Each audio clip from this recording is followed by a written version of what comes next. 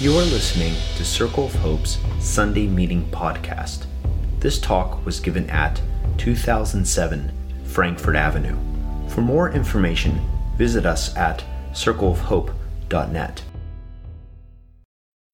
Some of you have never had the privilege of, maybe you have, of remembering how to get somewhere without using directions. Like it's a part of your body and you know how to get there. And because we rely so heavily, and I think this is true if you're driving, particularly, you rely on your smartphone for your GPS navigation. That's how you figure things out. Not all of us drive, of course. And so you might get an opportunity if you're in a neighborhood that you're familiar with and somebody who isn't familiar with that neighborhood approaches you, they might say, hey, how do I get here? And then you can show off your skills about knowing where things are. I get a lot of pride about doing that when I'm wandering around Center City or something like that, and I can tell some like Long Islander or someone is approaching me to ask where something is, and then I can tell them, and I feel good about that. The smartphone has robbed me of the opportunity of not only being proud of knowing where I'm going, but also of humbling myself to ask for directions. Like I don't pull into random gas stations anymore and ask the attendants and whoever's there, how do I get here? What's going on? Where am I? How do I get to this place? That seems to be gone from the whole society. And there's a problem with that because it makes it hard for us to ask for directions or ask for information that we think we should have. So there's something there there's a missed opportunity there. But then there's also this expectation that you should know everything all the time because you're powered with a supercomputer in your pocket, which gives you access to like everything we've ever known instantaneously. And so that's a lot of pressure to have it all together and to figure things out. And we don't have as much permission then to ask, to study, you could say, but also just to wander about. There's something that's missing, I think, from our lives. And I think the church can be like that sometimes, especially very enculturated places. Like maybe ours is, maybe this is your first time here and there are things that we did that we expected you to know that this is how we do them. And so it might be a little bit uncomfortable then to ask for directions or ask questions, I want to create an environment where, of course, it's okay to ask. And on this Trinity Sunday, which is an odd one, it gives us an opportunity to wonder about this very peculiar and seemingly outdated idea about God's being. So I want to talk about what's the deal with the Trinity. There's my favorite dude up there. It would be a bad beginning to a comedy routine, but I want to ask, how does it work? What's going on with this idea? Some of you might be familiar with it because of your own cultural Christianity. I don't think we talk about this idea very much in Circle of Hope. So if you kind of grew up here, you might not have interacted with it at all. So I think it's worth some explanation. So I want to explain what it means and then move into why it matters and why it could matter to us today. So the basic idea of the Trinity is it's a piece of doctrine that was finalized by about the 4th century that describes the nature of God's being. And a lot of the doctrine we subscribe to comes from these early councils that happened. We would say there were 7 ecumenical councils that decided the basics of Christianity, but Catholics would say there were dozens because we haven't, as in our tradition, haven't participated in all of them. But these councils gathered church authority together to come up with decisions, magisterial authority, you might say. The authority of the church is the magisterium used to give you the authentic teachings of the church. So you can think of it as like central headquarters that decides what followers of Jesus should believe in. So I know I'm not exactly being generous with them as I say that, but by the 4th century, using a chapter 18 of Genesis In the Great Commission in Matthew 28, the magisterium drew some conclusions. I'm highlighting there portions of the text that they referred to that talked about the nature of God. And this all stemmed from the first council of Nicaea, called by Emperor Constantine, the first Christian Roman Empire, 325 AD. And it was the first assembly representing all of Christianity. And its big accomplishment was defining the nature of the Son of God, Jesus, and how Jesus relates to God the Father. This piece of theology eventually influenced the doctrine of the Trinity that holds together, like Bryant was saying, that God is three consubstantial persons. Consubstantial, that's not even a word you say in English ever, right? Just making sure no one's saying, don't say consubstantial to anybody, right? Because they're not going to know what you mean. With the same substance, of the same substance. The Father, the Son, Jesus Christ, the Holy Spirit, one God in three divine persons. The three persons are distinct, yet they are one substance, one essence, one nature. In this instance, nature is what one is, and a person is who one is. And so that's how they're working it out. Different persons, who they are, same substance. That's the idea. And if it sounds complicated, if it sounds like it's describing a kind of person or an entity or an idea that you don't understand or can't rationalize, that's a good thing. Because images and language that describe God necessarily need to be irrational to our understanding, right? Because it's describing a different kind of being that can't be reduced down to our understanding. And so that's why I've committed myself to using the early church council's specific language, because the metaphors that we use fall short. They don't work exactly. So it sounds complicated. It is complicated, and it's meant to be a certain explanation of of how God works.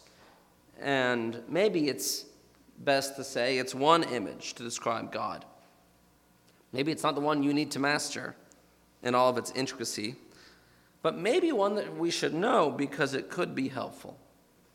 Now, it's hard to describe how these ideas, using words that you would never use, consubstantial, essence, nature. We don't use that language to describe anything, really, and certainly not anything that's alive. Why would that be helpful? Well, let's start with why it was helpful then. For Jewish people, it was really important for their God to be the only God worthy to be worshipped.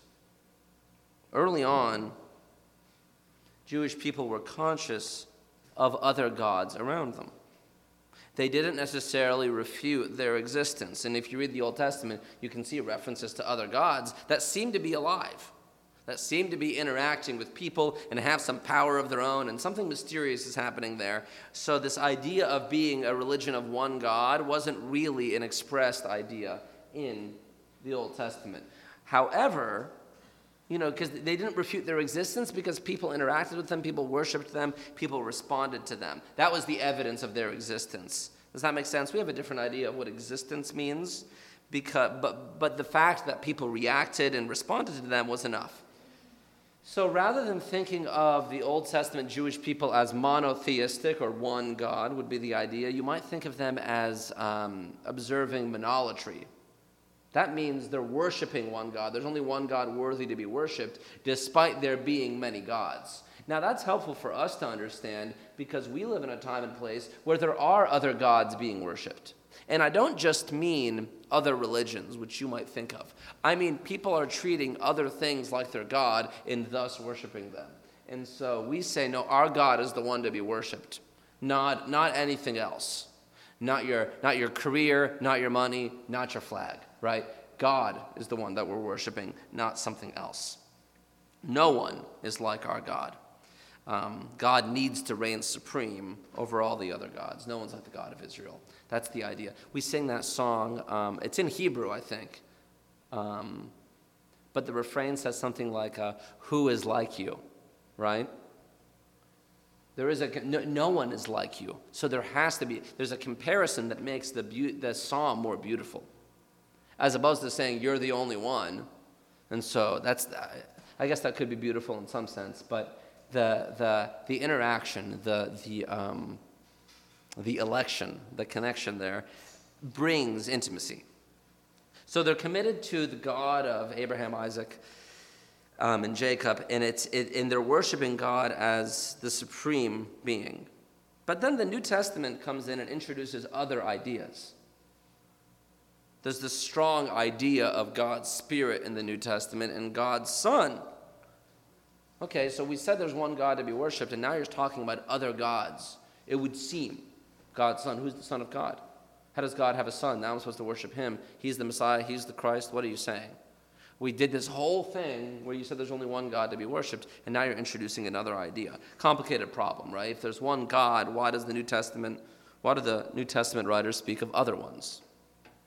So this idea of a triune God has been a way to take these two worldly frameworks, worldviews, you might say, the one found in the New Testament and the Old Testament, and make them one, so that Jewish people could follow Christianity without fundamentally contradicting a main part of how they thought about the world. How do we represent the Son of God as also God without making this into a polytheistic religion or a religion that would contradict a very deeply held conviction of these people?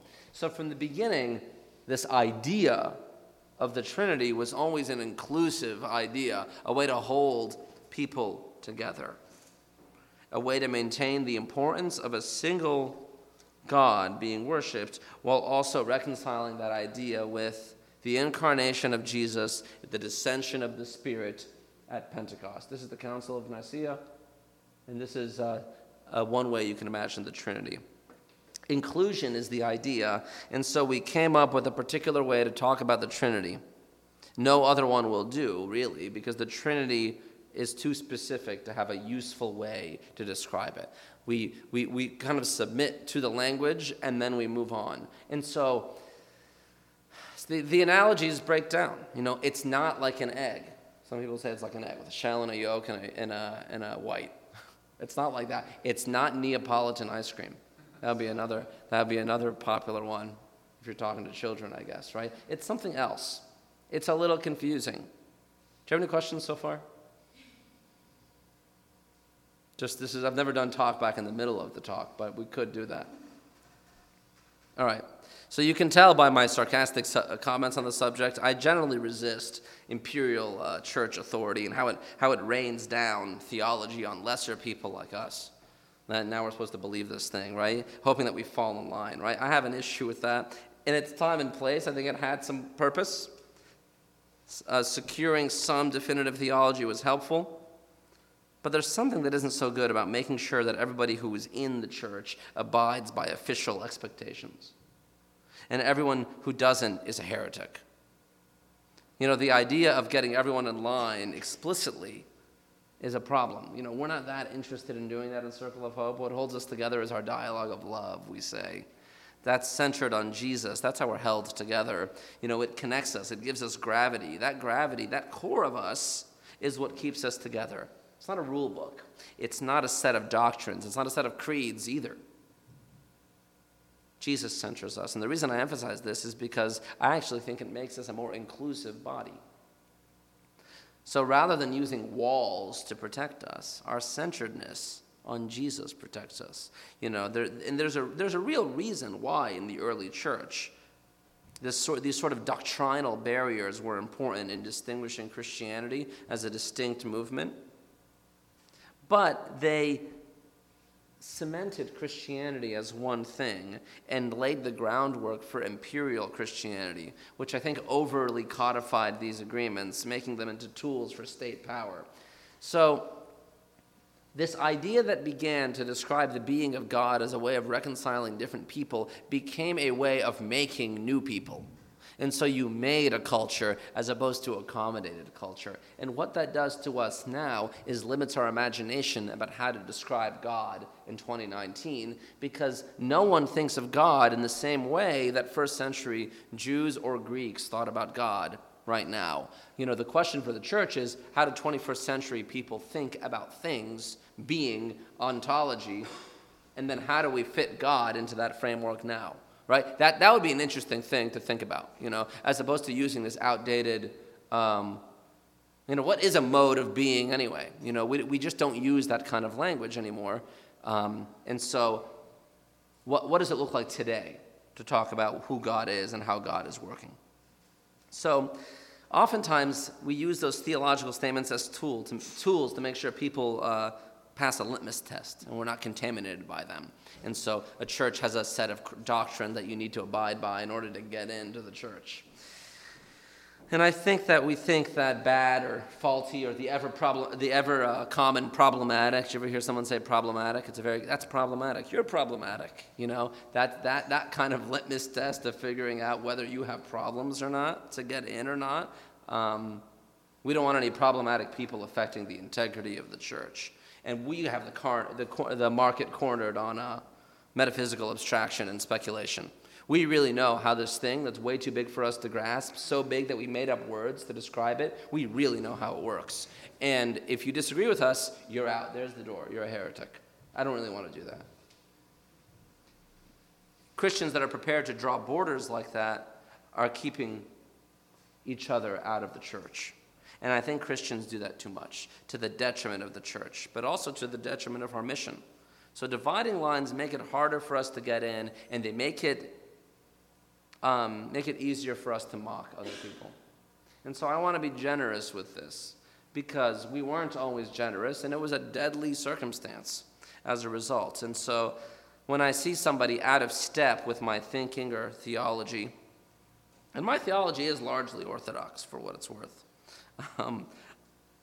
and still claiming to be a Christian, somebody's way out, I'm a Christian still, I still follow Jesus, or I'm still trying to figure it out, I bring them along. Yeah, you're trying to work it out. You're not hostile. You might have questions, and that's okay. We're all working something big out together, right? I see somebody who wants to stay in and wants to stay included. And if they don't have all their thoughts sorted or don't necessarily agree with me, I can learn from them and they from me in a way that's more inclusive than exclusive.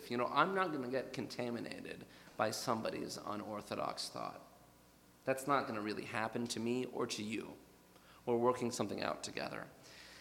So what I really want to say is that Jesus keeps us centered, and we needn't fear if we're near him. The Trinity is a tool to do that, and it can be today, actually. So I'm not going to go much more into what the Trinity is, because it's a fairly inexplicable piece of doctrine. I'd rather think about what the Trinity teaches us about God, because I think, I believe in it, but I think it's less useful to consider its doctrinal intricacies and more useful to consider its great communal teaching. So, I'm not that interested in the nuts and bolts of the car. I want to drive the car, right? And I want us to go somewhere. So the tools and the doctrine can be helpful, but I like a narrative approach.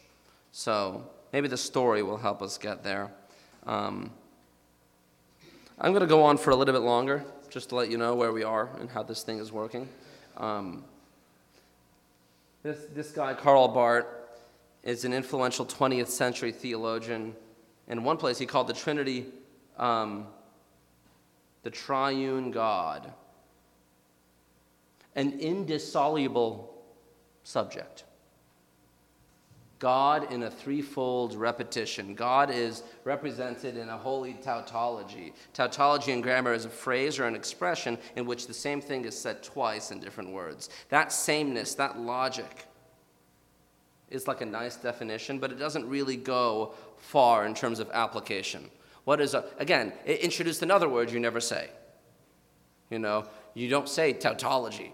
I know people that say that, and I have a different word to describe them. So there's, it's not a very helpful term. So I like a social understanding of the Trinity when we begin to think of the Trinity as three distinctions with one essence, nature or substance, yes. We can see how they cooperate as different people working on the same mission. Put another way, the Trinity teaches us how to embrace each other in community. You know that whole spiel I gave you about not excluding people based on what they think? The Trinity actually teaches you not to do that because we're working something out together, despite being in different modes of being, so to speak. Teaches us how to embrace each other, how to care about each other. You know, Barth said there's a counterpart, a genuine, harmonious encounter and a self-discovery, a free existence and a cooperation. An open confrontation in God and reciprocity. That's like community. Sometimes there are open confrontations and also reciprocity. It really is an image of how the family of God works, might be how the family of God works. You see that blurs the distinction between how God works and how we work together. And I think the church should relate in a way that is seemingly irrational. And I think that's okay. Barth didn't go far enough because he didn't take the idea of God cooperating with diverse expressions of God's self to how we should relate. You know, and even as men and women, you know, the old curmudgeon actually used the Trinity to ground the subordination of women to men. That's how far he went. So I don't want to go there. That's not what I'm about. Pope Benedict, or Joseph Ratzinger, he was Joseph Ratzinger at the time, then he changed his name to Pope Benedict. That's how it works for some reason. He grounded his theory of the Trinity as a dialogue within God, using this old idea from Augustine, as Brian was saying, how God relates to God is seen best in the person of Jesus Christ, the Son of God. In John, Jesus says the Son can do nothing on his own. He is completely open. And we see this openness in the act of self-giving that Jesus demonstrates, and further in the fact of the other, in this case, the Father. That's why Jesus can say something like, the Son can't do anything without God, but also says, whoever has seen me has seen the Father. Something mysterious is happening there. But I know it's complicated, and you might not be tracking with everything that I'm saying, but when you begin to see that God that way, giving of the self to the other, Jesus giving himself to God the Father, the presence of the other in self too, you can begin to see how it radically cooperates, the Trinity cooperates in community. That you might offer yourself to someone else and receive what they have too. That sort of reciprocal relationship.